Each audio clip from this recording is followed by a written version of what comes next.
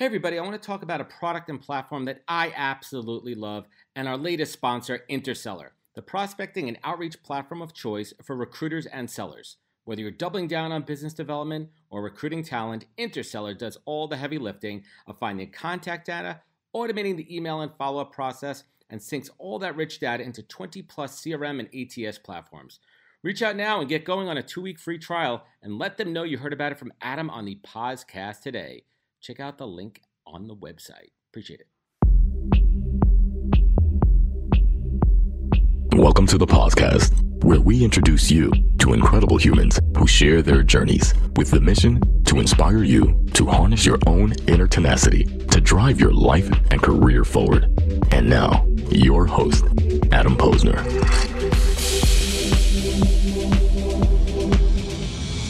Hey everybody, welcome back to the podcast where I bring you the best in the world of business, marketing, and personal growth to help you harness your inner tenacity to drive your career forward. Tribe, I have a great one for you today. Thrilled to welcome my guest, Tucker Max, to the podcast. Maybe you know him from one of his 4 New York Times best-selling books like I Hope They Serve Beer in Hell, or more recently as a guy revolutionizing the self-publishing industry as the co-founder of Scribe Media, a company that helps people write, publish, and market their books. And I'm excited to unpack a bit of Tucker's backstory and dig into Scribe. So let's do this. Tucker Max, welcome to the podcast, my man. Thanks for having me, Adam. I'm thrilled to have you here. I'm even more excited that we talked about kangaroos and diapers before we got on the show. And ranch shopping, it's incredible. So let me get this fanboy shit out of the way first so we could just move on here. And I Hope They Serve Beer in Hell was literally the only book I read in a 2-year period from 2006 to 2008 in my post-college years. We were living on the Upper East Side of Manhattan, and it was just the Bible. And I decided to go back and read it again, and then I realized I don't have time to read it. So I went to the audio. Version. Tell me about the process of recording the audiobook, and do you like that finished product? I have never listened to it. It's truly, I have no idea what it sounds like. Can I be honest with you? Totally. I got a couple minutes in and I was like, I want to go back and read the book again. Like, did you was it a tough process to read your own book? All right, man, I got you. You're taking. And I mean that with love and respect. Yeah, no, I'm trying to I barely remember that was 2005 that I recorded that audiobook, so it was 15 years. Fuck, it was 15 years different ago. State of mind, different place. Yeah, I barely. It was in Chicago. The only thing I remember reading that audiobook was that I was really mad because I had edited my book 1,000 times and I thought there was nothing to change or improve. And reading it out loud, I heard like 50 things. And I'm like, oh God, if I just read this stupid thing out loud, I would have seen that. And so I guess I was probably angry the whole time I was reading it. Truly. I went on Amazon, I went on Audible, and I listened, I was about to buy it, I swear. I was like, all right, let me, I can listen in the background while I'm doing work and other shit. And I listened to a couple minutes of it, and I'm like, I don't think he's into it. Yeah. I'm like, I don't know if I want to listen to this. And I'm like, let me just go back in my memory to the book and all the parts that I liked about it. Just keep it in that time and place. I genuinely cannot remember anything about reading that except that I learned that lesson. It's one of the things that we teach in my company at it is read aloud. That's how I learned it, was being angry at that reading. Yeah. And you just took my next question. I was about to say, now it's Scribe, and I'm fast forwarding to later in the interview, but that's a big, do you encourage everyone to, once they get to the point where they're almost ready to hit, finish, publish, to read the book, maybe read it out loud, even read it to their kids in bed? Not maybe read it out loud. Definitely. It's part of our process. It's called the read aloud edit. And you have to read it to another person because you can't just mumble it under your breath at the computer, right? Yeah, I remember. Because when you read it out loud, you'll hear all the problems with it. And then you correct them all. And that's how I learned it, was that audiobook. That's the only thing I remember about recording that audiobook. Now, when you were going back to the early days, those first set of books, how much of that technique did you actually, employ yourself? At that point, I didn't, none of it. Because that was that was at the very beginning of my career as a writer.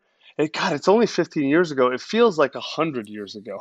It's so long ago that it's hard for me to even conceive that it's the same lifetime. Like, so everyone's like, oh, it seems like yesterday. It doesn't seem like yesterday. It seems like It a different actually, universe. oh my God, it was so funny. We're in the city this weekend, and it was the first time I've been on the island of Manhattan in 14 months. We live out in Long Island over here, Right. and we're driving through, and my wife and I are having like all this nostalgia of the bars we used to go to and Right. everything. A couple of them are still there, and you're like, holy shit, that was literally 15, 16, 17 years ago. There's kids that were born and are just driving, like, oh my, like, we're getting old. We're getting old. So I want to, Right. it's crazy. So career breakdown, like there's been many chapters in the Tucker Max story. But your personality and non-traditional approach are really at the center of those chapters, and there's so much honesty there. Do you ever feel like even at the times you were, honest and wrong, like, like there was a conflict of like how honest should you be? No, no, I have a lot of problems. It's never been a problem for me to tell the truth. Now, sometimes I don't know what it is. Like I'm wrong a lot, meaning like I'm seeing things wrong. But when I know something's the truth, or if I think whatever I think it is, I've never really had an issue. I don't want to say I've never had any issue. That's not true. But it's I always, if there's a defining thing about me, it's that I am willing to speak truth. And it works both ways. Gets you in trouble, Yeah, and sometimes it protects you. it And what's it does. it's like the George Costanza thing. It's not a lie if you believe it. It's like the inverse of It's a double-edged sword, definitely. Like telling the truth, it's one of those things where you're better off just going all in. Either be a manipulative asshole or just tell the truth. Some people can either weave that, blur the lines. yeah, or they can thread that needle well. I'm not one of Yeah. those. Like whenever I try to be deceptive, it just doesn't. It does. It's not who I am. So I'm just like, all right, I'm just gonna tell the truth, and it makes it easier. And it's interesting you say that because I had a conversation with somebody yesterday, and I said it's so much easier to just be yourself because it takes so much less effort. The amount of effort it takes to put on a facade and lie and keep up with those lies, I mean, that's unnecessary. It's just I it's agree. just a shitload of work. I want to go back to tuckermax.com. You still own the site? Anybody try to Mhm. buy that off you or anything? Uh, No, anybody no, like Russian hackers tried to no. Yeah, I mean, hijack it of from you? course, they're always like, "Hey, for $5,000, can you only put 100 links on?" Or like, no, no, but I no. And it's an interesting story, right? Like you were in law school, and it was a bet between you and some of your friends, right? For the first, Yeah. and Hmm. and, and you and you kept like, what was it that made you keep wanting to write and share your stories after that first post? Man, what it was, honestly, we all graduated law school and we all went to different cities to work. And I went to Florida and I hated everything about my life. Like, I genuinely hated my life and I had no idea what to do. I didn't have the courage to kind of recognize it to myself or to realize like I had to take a different path or anything like that. And so I just kind of got drunk and hooked up with dumb girls. And, because Florida is the armpit of America. At least it's a lot better now. Then it was really bad. Whoa, whoa, And whoa! everyone's But moving to really Florida bad? now. How much worse? Uh, Well, and now everyone's moving to Florida. everyone's moving to Florida now. Now, like I know 50 cool people in Florida. At the time, there was zero, not one, no one. Like Pitbull was the coolest person in Florida then, and so like it was the worst. And so like I just had hated it. Florida used to be if you were old, it was great, and if you did a lot of drugs at clubs, it was great. And I was neither. I was young and I didn't do any drugs and I hated clubs.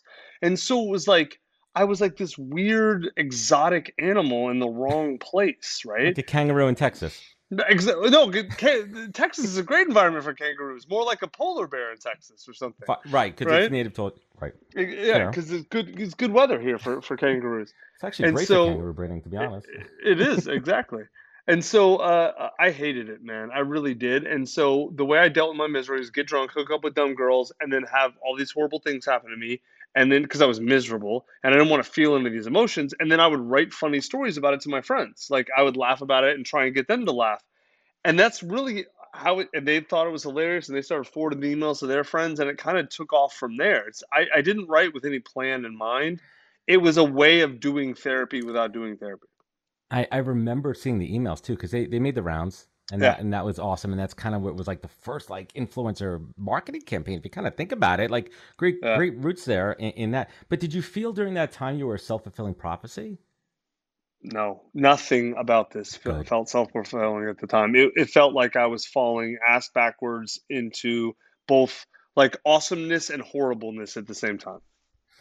And was it just a cluster of everything kind of happening where the book, came about? I mean, how did the book come into existence? How did the first one, was it like people pushing you? Like, was it like, oh no, where you go, bro, you got to write this. You should put this in a book. It'd be awesome.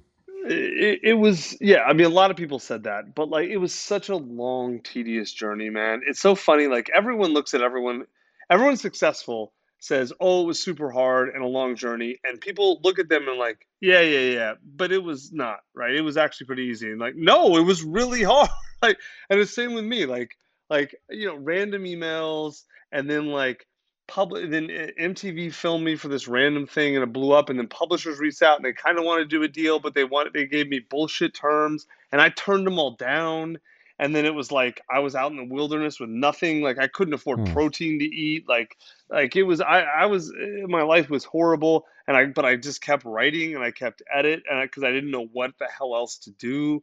And then like my site took off again, and then like publishers came back a few years later. I mean, it's this long, crazy journey.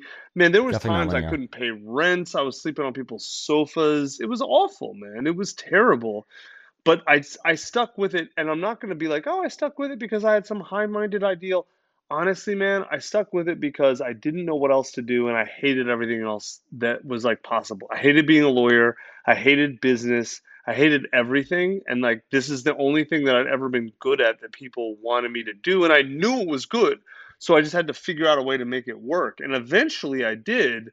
But I almost feel like And it's like stupid stubbornness paid off, but I had to stick with it for a long time, you know? and there's a lot of early self awareness in there too, understanding what you like and what you don't like. You went to law school because you probably thought that was. I mean, what was your original mindset of wanting to be a lawyer? I mean, my wife's a lawyer. I get it, but like, I didn't even ask, like, why the hell do you want to be a lawyer? Like, how do you? Like, I want to be a doctor. Because I'm an idiot. There's no self. Dude, I was the antithesis of self-aware at that point in my life. So Self okay, unaware.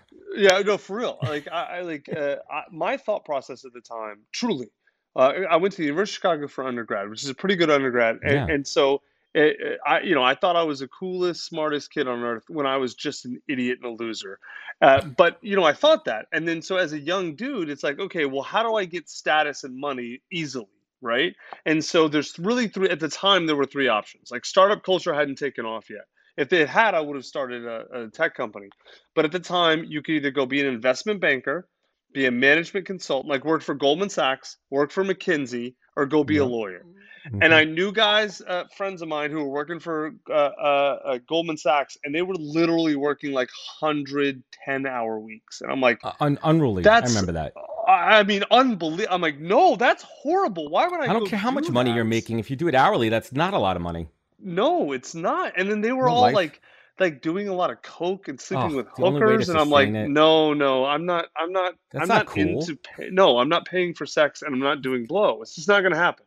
And so I'm like, well, what about management consultants? And then I'm like, okay, they're working less, but 80-hour weeks, right? They travel. And they're getting paid a lot, and they kind of seem cool, but like they hate their lives, and it's all bullshit.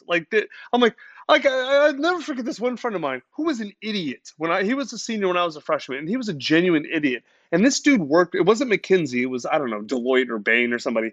And he was like telling people, experienced old people at companies, what to do. And I'm like, I wouldn't follow that dude into the bathroom. If he showed me the urinal, like if he was a bathroom attendant, I wouldn't do what he said. He's a moron. So I'm like, okay, then clearly this is a job for idiots. And the only thing left that was easy, that paid a lot of money, that gave you status, was being a lawyer. Now I was too So it's a young and process of stupid. elimination. So the career Yes. search journey. So because this show is based on careers. So for anyone listening who's looking for career advice from Tucker Max, just a process of elimination. That's the takeaway here. No, but the one I got to was the worst of the bunch. Like it was awful.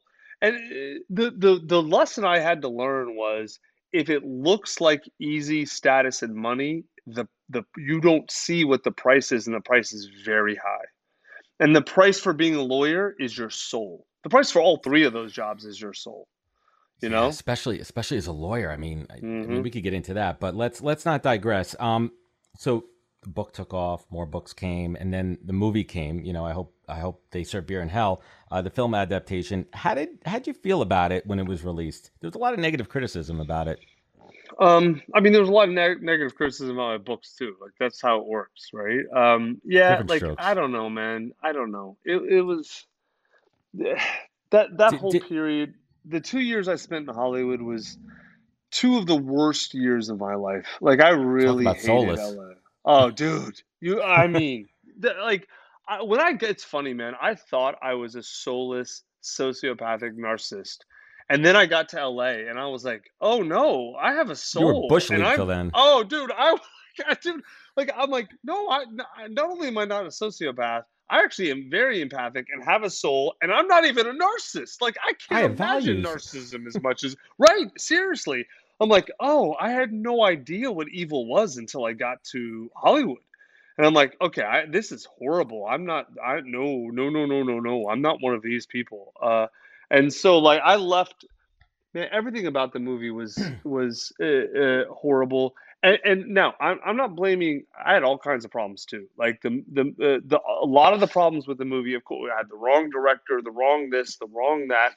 And at the end of the day, I mean, I did an amazing job setting that thing up. I got it all set up in 2 years. Like I busted my ass, this, that. It's quick. I picked all the wrong people, man. That movie was a reflection that it should have worked. Honestly, the script was amazing. It had the right core It property. has all It the didn't elements. work. It had all the The book. elements and it didn't work. And it was my fault, man, straight Hmm. up. And so I had to really accept, it was one of those moments in life where you had to say, am I going to double down on what I was doing that got me to that moment and just ignore this failure? Or am I going to actually internalize this and realize, all right, clearly there's something I'm doing that's not right. And it took me a few years, but I realized I didn't double down. I went the other way. And that's like I moved to Austin and now like it took me on a whole different trajectory in my life, you know? It's interesting to take a step back and look back at that decision, which looking back at it now, you made the right move. And that was, you know, to say that you've drastically rebranded yourself would be a complete understatement. You know, what was that moment? Was it the moment? Was it the movie that you realized the days of Fratire were behind you? Oh yeah. Was it the movie? Was that the, like, Uh, nah. well, no, because I mean, I knew I wasn't gonna write about Fratire forever. You're only in your You 20s for so long. Like Right. it You can't be doesn't that like like that's 38-year-old writing about like, you know, that's yeah. Like weird. We all have I that one wasn't gonna friend that's still doing it, you know? right. I'm not gonna be 40 in college bars sleeping with 19-year-olds. That's skeevy. I'm not doing it. And You so, cross the line. right, exactly. So I knew it was gonna end eventually. And so, you know, I wrote my last Fratire book. I forget how old I was, 34, 35 or something. And I'm like, all right, Yeah. I'm done with it. Your Cool. playing I'm days gonna are move over. You're on. playing to get off the Yeah. field. Yeah. Right. Exactly. Yeah. So, I mean, what do you think of now of like the modern examples of that? If we look at like the bar stools of the world, you know, as I someone who kind mean, of pioneered that genre. it's fine. Like, what's his name? Dave Portnoy, Portnoy, right? Is the guy? Portnoy, Yeah. yeah. So, like, look, I I don't really care. One way or the other. It's working for him. Cool for him. Good for him. Like, he's done some ballsy stuff. He's also done some stupid stuff. Whatever. I mean, like, I've never gotten into. Well, I'm going to spend a bunch of time commenting on someone else's life or whatever. If what he's doing is good for him, cool. I got no problem with it. Like, I don't consume any of it. And I don't mean that as a judgment of him or anyone else doing Fratire type stuff. If they want to, if that's their level of consciousness and what they want to do, cool. I got no problem with it. I'm just not in that world anymore. It's just not interesting to me anymore. And it's so funny, man. Like I'm 30, I'm 45 now. At 25, there was nothing, you could never have convinced me that I wasn't going to want to go out with my friends and get drunk and pick up girls the rest of my life. And at 45, the idea of having to drink even 4 beers and staying out past 8 o'clock is like, Oh, no, no, oh, no. oh God, get away. Go We talk. away. It's something happened to me. Literally, it was on my 30th birthday where I wasn't able to drink anymore. I mean, I still drink. I mean, I love bourbon and scotch, but like, I cannot. The next day is a mess for me. No, My body at 30 turned off whatever function I had to rehab myself internally. yeah. And every time, and then you also have to think about this, like, shit, I got 2 young kids. I'm gonna have to wake up in the morning. I'm gonna feel like shit all day tomorrow. It's like, what's his name, Will Ferrell in Old School. I don't know. Maybe we'll go to Bed Bath & Beyond at Home Depot. Like, I think about that. I'm like, shit, I don't want to do that tomorrow with a hangover. And like, that's what stops me from drinking. Oh man, we got Yeah, old man problems. I don't even go past 2 glasses of wine, truly, because I know the third glass of wine, I'm like, oh man, exact same thing. I'm gonna feel like shit tomorrow. How far we've come, Tucker Max, in a few Hmm. short years. I know. And just to kind of close off on that chapter, what's that difference between being like an authentic rebranding and a bullshit one? I mean, you see it now from a different perspective. You seeing a lot of that out there? Dude, like I said, I don't really pay a whole lot of attention to what other people are doing or not doing, right? Because it's a funny thing. I don't even think about this as a rebranding because a brand is a construction, right? I decided to change my life, right? It kind of gets back to what you're talking about too with being honest. Like, I just am who I am and I do what I do. And it's not a brand, right? It was part of the problem with my first iteration of fame is everything was my name and myself. And now it's like I'm doing other things and people are like, oh, but your brand is X, is drinking. And I'm like, no, that's not, which I know what they mean. Like, I understand their point, right? It's the problem though with making your personal or your public brand yourself is that you then there's a certain set of people who like always see you for what you are, and it doesn't really bother me. It's fine, whatever. But I don't like that's not how I see it. It's not how I approach it. You know? And as you should, but have you found challenges in the professional world, especially building Scribe and the other ventures that you've had of separating that where people are still Yeah, looking of at you from course, your 20s? You're like, dude, I'm fucking 45 years old. Like, like we all of did course. shit. I mean, if I even opened up my vault to my 20s, I mean, I think my wife would have to divorce me just on principle, Yeah, right? Like what? But we've all done that, right? Listen, we've all had our past, and those are things you just don't want to know about, right? Like you don't want to know. yeah. Our wives, like that's it. I don't ever want to think about that. Just know that we're here in this moment together, and that's it. I mean, I wrote a bunch of books about it, so there's no hiding it from me. Yeah, there's proof. Yeah, right, exactly. It's funny. It both helps and hurts, right? So, like, it's like being honest. Is it being honest? A two-edged sword. It cuts both ways. Same with my past. Is like it helps. It helps immensely in a lot of ways, and then we have absolutely lost a bunch of deals because of it. Well, Yeah. listen, everything happens for a reason, and the deals that are meant to be. So Scribe. Let's talk about Scribe, which is awesome. I've heard you talk about it on a couple of other podcasts, and it's interesting. It's one of those things where I kind of look at it from that cynical New York Jew kind of thing. Like, why does everyone need to write a fucking book? Because some guru is telling them to do it. The same thing with podcasting now. You got to have a podcast. You got to do this. Yeah. And I've seen this movement produce some amazing pieces of work and some amazing pieces of shit. And I've seen, the great work with the right marketing go together. I've seen, shitty work with it works kind of both ways on Yeah. that. Was it a logical progression to get into the I call it book in a box, to get into this world? How did that journey happen? It should have been logical, and I wish I'd thought about it earlier. But it's like one of those things where I forget who it is. Mark Andreessen is saying that like the market will pull a product out of a startup, right? From the day I published my book, the number one question everyone asks me is, "How do I write a book?"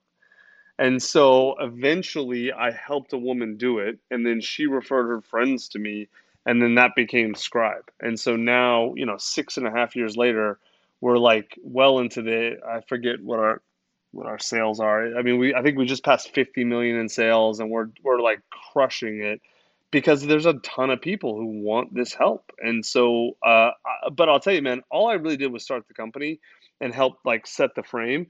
We have a professional CEO who runs it, who's Javon A real McCormick, who's CEO. a Yeah. real CEO, not me. Isn't that Like, a dude, smart business move for any founder? Just to hire, when you have enough money, just hire someone. Because your founders are usually the one that have the ideas in the product. They don't know how to run a company, hire people, leadership. dude, it's a Prime totally lesson. different skill. It is a No. totally different skill. It depends on the business, but under a 500,000, anywhere from 5 million to 500,000, depending on the product, you don't need a serious professional executive team. But once you get above that, for us, it was about 2 million. Like then it's like the wheels start coming off because understanding how to run a business is totally different than understanding your product, right? I know books and I know writing. I don't know scaling businesses. And P and so L we're a and all that huge stuff. oh dude, screw all that. It's awful. And like he loves it and he's amazing at it. And he hired the full exec team and they're all amazing. And so like I don't really do a whole lot in the business. I do like media like this and I do like I develop new products or I do biz dev. Like I do this stuff that's like fun and that I'm good at, and that's it. It's really nice, actually. That's your Honestly, that's it's really that's fun. your that's your strengths. But for everyone listening who's not familiar, be able to give just like a high level kind of overview of the Scribe process. Yeah. So what we do is we help if you want to write and publish a book, we're the company to go to, right? So if you want coaching, we'll coach you through writing it, and then we do the publishing. If you want someone to interview you and kind of ghostwrite it with you or for you, then we have that process. If you want to write it yourself and just have someone professionally publish it, we do all of that. Like we did David Goggins' book, Can't Hurt Me. We did Tiffany Haddish's. We've done a ton of Nassim Taleb, Dan Sullivan, a bunch of famous business people.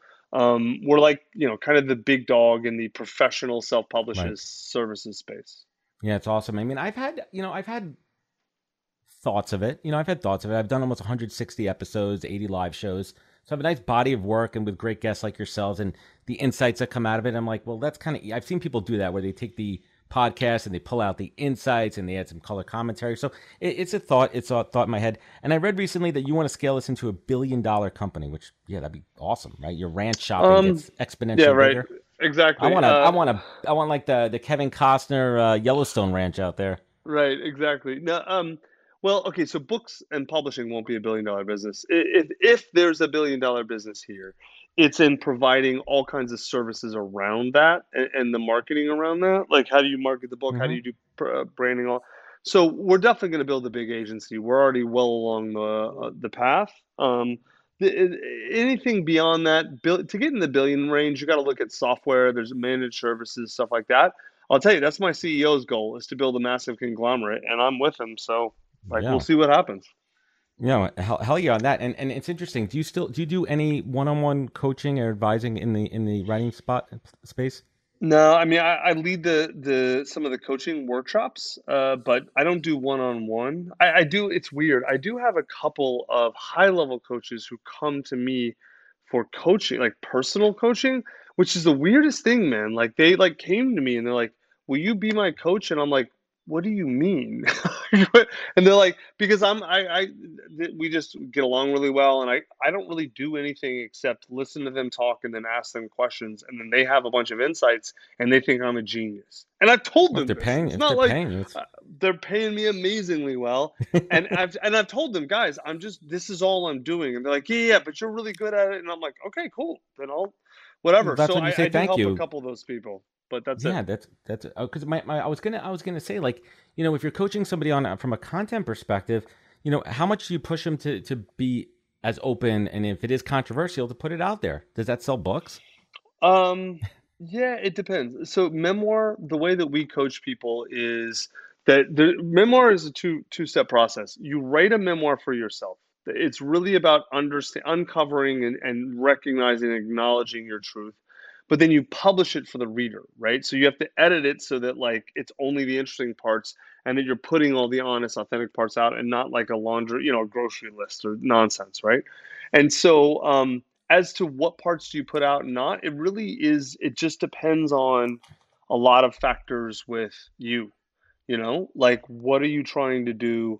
What are the consequences of the truth? Are you willing to accept those or not? Like, yeah, we help people think through that, of Hmm. course, because that's a big, everyone, everyone wants to write a book, dude. And it's not because everyone wants to be rich and famous. Everyone wants to write a book because they want to tell their story, right? So we do spend a lot of time on that with people, helping them understand how to do that and what that means. But not everyone wants to publish the book, which are Interesting. different things, you know? Is it difficult to tell somebody that the story sucks and no one wants to read it? Um, the, you know, I've never met anyone who didn't have a good story in them. They might tell a I shitty could part of their see. story, right? Because like everyone has a good story. The key is getting it out, right? Most Yeah. people are afraid to tell their true story, and so they'll say the things they think they're supposed to say, which that's always boring and terrible. No one wants to hear the things you're supposed to say. They want to hear the truth, right? Yeah. And I mean, so that's what we get out of people, or we try do to. you do you miss writing long form? Why do you think I stopped? I Oh, haven't. yeah. But I know I have not published a memoir in a long time. In about, I don't know how, whatever it is, 10 years, 12 years.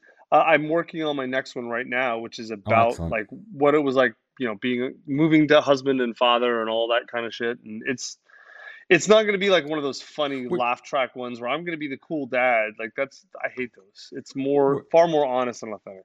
I mean, what's it like, at 45 to think about being? I mean, that probably was never even a thought at 25, being married with a kid. It was probably scary. You probably had like older cousins or relatives, and you're like, oh, look at that guy. He's so lame right now. No, I always knew I would have kids. But I'm a Okay. dude, so it's like I'm like, that's a long time in the future because we just get better with age, right? Like if women want You to have do. kids, then they have a clock, right? So It's we a don't very have a short clock. window. Like, yeah, right. We can, and As so long as our dude, plumbing is working, we're good.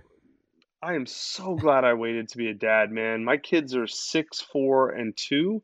And like, oh God, I would have been a terrible father 10 years ago or 15 years ago. And now I'm like at least a decent father. Like I'm not screwing them up very much at all. Whereas like 15 years ago, disaster. The What's worst. I mean, I have 8. My daughter's almost 9. My son is almost 3. So I'm right there with you. Like, what has been like? That it's so funny too. I tell people when they like parenting advice, I go, don't listen to anybody else's advice. That's my advice. Literally figure it out on your own. Think about your own experiences that you've had, and you're gonna figure shit out. Like yesterday, my we're teaching my son to potty train, and Right. it's been treacherous. And I got him to piss. We play a game. I throw a leaf or a piece of paper in the toilet, and it's target practice, Yeah. right? And it brought Hmm. back. I'm like, that's how my dad taught me, I think. And my dad's like, yeah, we did. And then I go down to piss with them, and I'm like, you good? Yeah. And then he goes, I made rocks. That's what he calls when he poops himself. I'm like, we were just in the freaking bathroom, and I got so mad. I had to clean it out, and I'm like, this is a process. This is your job. Hmm. This is daddy duty, literally. Yeah. Yeah. And you're gonna figure it Dude, out. you're making it harder on yourself, man. I'm just telling you, no, seriously, for potty training, like we just What's the for secret? it's self-directed. We let them figure it out, and not like we teach them how to go potty on the potty, but like we don't push them to do it at any point or time. Same with food, right? Like a lot of parents think, oh, well, it's by this age they have to be doing this, and this age they have to be doing that, and that age, no. Like we give our kids very firm boundaries, safety, whatever. But within those boundaries, almost total freedom, and to let them explore and figure stuff out. Like we had one kid walking, at 10 months. Another kid didn't start walking until 18 months. Okay, whatever. Like Whatever one works. talked early, one talked late. Same with potty training. One was out of diapers by 18 months. The other one's 2 years old and still shitting his pants. Whenever he's ready, It's a you know. it's a journey, man. And I wanna, before I bring it home with my encore. I love your short form writing, especially what you've been doing on LinkedIn in the past year. And I brought up a few of these specific posts that you did, and I'd love to get Hmm. your thoughts on them. Okay. These are from the collection of Tucker Max, quote, lessons I've learned. Love to get your thoughts here. Quote, if I want to control a situation, my best strategy is to ask more questions rather than tell people what to do or give answers. Yeah, totally. Oh, 100%. I mean, like I giving answers and giving advice is ego. That's you trying to get other people to do what you doing to make you feel better about your choice.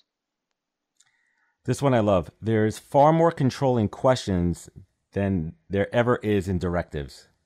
Totally. Similar to the Because last one.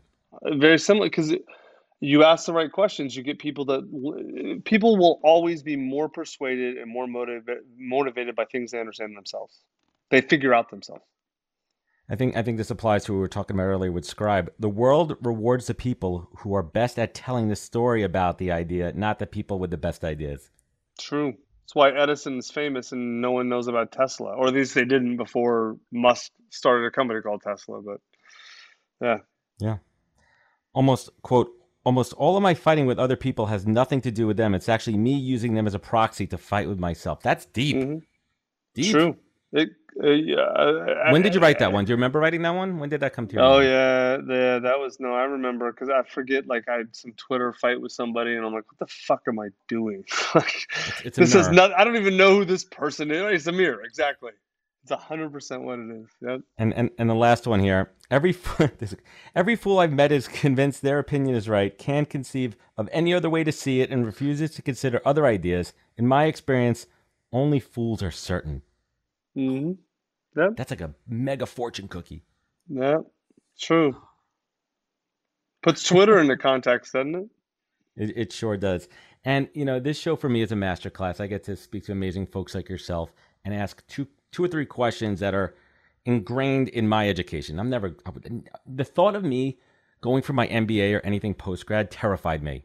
So this is my graduate program here.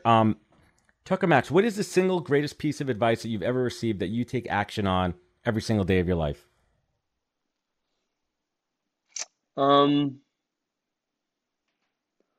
Man,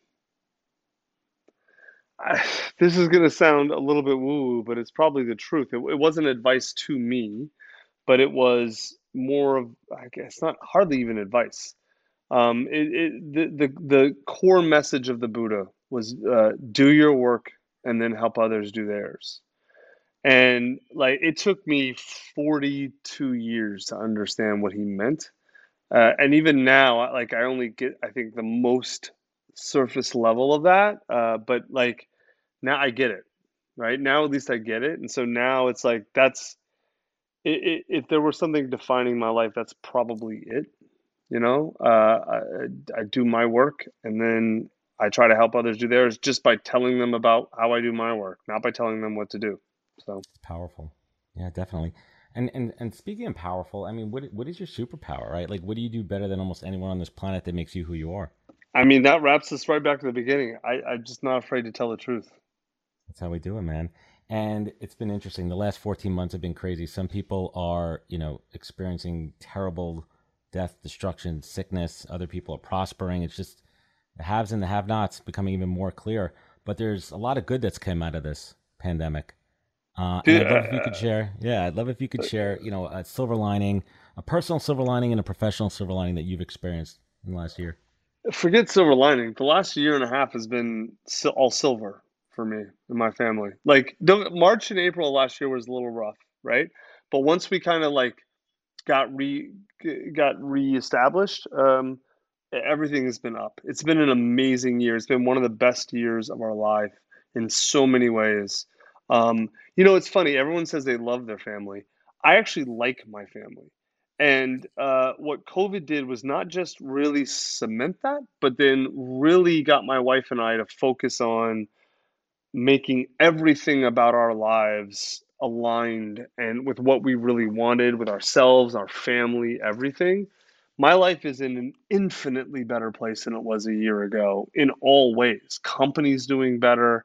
Like, I mean, I know it's been hard for a lot of people. I know it's a cliche, but there is so much opportunity in chaos, and you can either take that opportunity or not. And I'm not saying like everyone gets the same opportunity or the same benefits or the same this or the same that. But I mean, I could have easily gone the other way. I just chose, no, I'm going to try and how do I make this work for us? And it was hard, but we found a way. So Yeah. I don't know. It's been a great year for us. I love it, man. Yeah, it's been interesting. I always say, like, if it wasn't for this year, I wouldn't have made so many changes in my life, so many changes in my business, change in mindset, and it comes at a cost. Being terrified of this disease, this virus that you can't see out there, the stress that comes along with it. Just, I wonder if our kids are going to remember this. I don't think they're going to be old enough. Oh, my 6-year-old definitely will. Yeah, my I mean, 8-year-old his will. life fundamental. Dude, my kids were in a private school that went full lunatic woke, and so we pulled them out and with 50 other families started our own school. And so they went from a school that they thought they liked a lot to the new school they fucking love. That worked They out. just think it's the greatest thing ever.